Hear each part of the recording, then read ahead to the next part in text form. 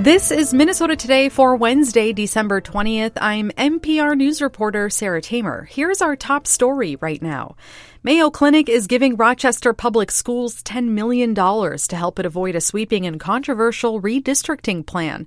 Catherine Richert reports. The funding will prevent the district from having to close 3 schools and dramatically scales back a plan to eliminate busing for a host of schools that award spots based on a lottery system. In the meantime, the district will implement new school start times that the board already approved. That includes earlier start times for elementary school students and later start times for middle and high school students. The plan released last month was met with pushback from an array of parents, but also teachers who stood to lose their jobs under the proposal. The district has faced a budget shortfall after previous administrators hired at a faster rate than enrollment. I'm Catherine Richert in Rochester. A group that monitors public health in Minnesota says some key measures worsened last year compared to the previous year and compared to pre-pandemic levels. Julie Sonier is president of Minnesota Community Measurement. She says one of the metrics that saw declines last year was the rate of young children receiving immunizations. Some other measures of preventative care also declined from previous years, which she says is not in the interest of public health. If we miss opportunities to manage chronic diseases or to prevent infectious diseases or to catch things early on, all of those things contribute to potentially higher cost in the system later on that affects everyone as well. Sonier says one healthcare measurement that saw improvement last year was the appropriate treatment of acute bronchitis. A Duluth nonprofit is close to doubling the capacity of the region's only culturally specific domestic violence emergency shelter. Dan Crocker reports. The American Indian Community Housing Organization, or ACO, was founded 30 years ago in Duluth to provide transitional housing and a shelter for women fleeing violence. Now, ACO is close to opening an expanded shelter that will be able to serve more than 300 people a year.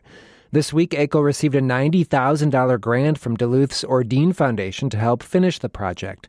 Leanne Little-Wolf is ACO's executive director. And as one of the first programs ACO created, Dabanuagun carries a long legacy of providing basic needs, including safety and a place to be strengthened through Indigenous worldview and in cultural practices. Little-Wolf says construction of the shelter is underway and nearly complete. I'm Dan Crocker, Duluth. Here's what else we're watching.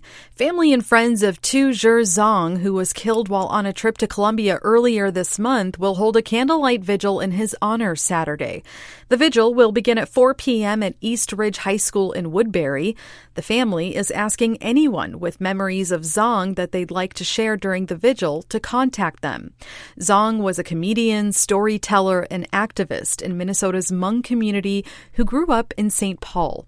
He was found dead earlier this month after a group of men reportedly kidnapped and held him for ransom. Abnormally warm weather has forced the cancellation of the planned Minnesota Ice Festival at Viking Lakes in Eagan. The festival was set to open January 5th with what organizers hoped would be the world's largest ice maze. Organizers say the extended forecast for above-normal temperatures raised safety concerns about the ice structures. Pre-purchased tickets and gift cards will be refunded.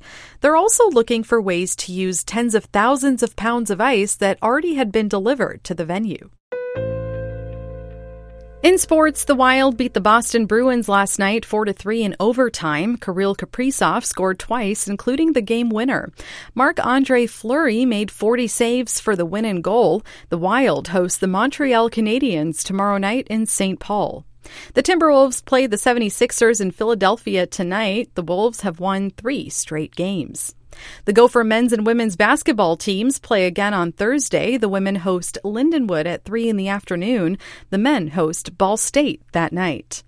And here's a look at the weather. It's mostly cloudy tonight with temps in the lower 30s. Clouds continue Thursday with highs in the lower 40s. The warmer weather continues Friday and Saturday with highs around 40 and 50 degrees. That's it for Minnesota Today. I'm Sarah Tamer. Thanks for listening. If you're looking for more news or weather, be sure to stream us on nprnews.org, download our news app, or catch us on the radio. Have a wonderful night.